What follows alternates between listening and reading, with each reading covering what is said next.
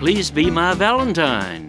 That is not only a warm, sweet, sometimes romantic sentiment people express in mid-February on frilly red cards. It's also the name of a 3rd century saint who literally lost his head, a 9th century pope whose reign lasted only 40 days, 3 Roman emperors, a very good Mexican hot sauce, and a tiny town in Texas.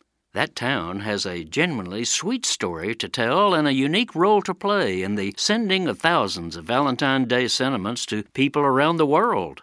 Valentine, Texas, population 217, was founded by the Southern Pacific Railroad in the 1880s and reportedly was named for one of the corporation's big shareholders. Nothing romantic about that. But in recent years, would-be Cupids have turned the town's name and, believe it or not, its one-room post office into a center of affectionate expression.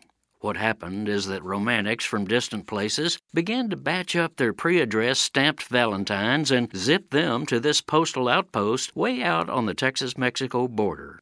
Why? Because to give their sentimental missives extra oomph, they wanted them to bear the special touch of being mailed from an actual place named Valentine. The greatest thing about our public postal workers is that they literally deliver, and the Valentine branch goes the extra mile to provide this loving gesture at no extra charge. Ismelda Ornelas, postmaster of the 79854 office, hand stamps each envelope herself. Indeed, the Valentine Post Office is now officially designated the Love Station.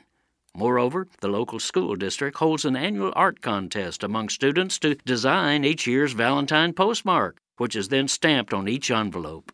This is Jim Hightower saying, see, while the media tells us our world is going to hell, here's another grassroots example of loving, creative people going the other way.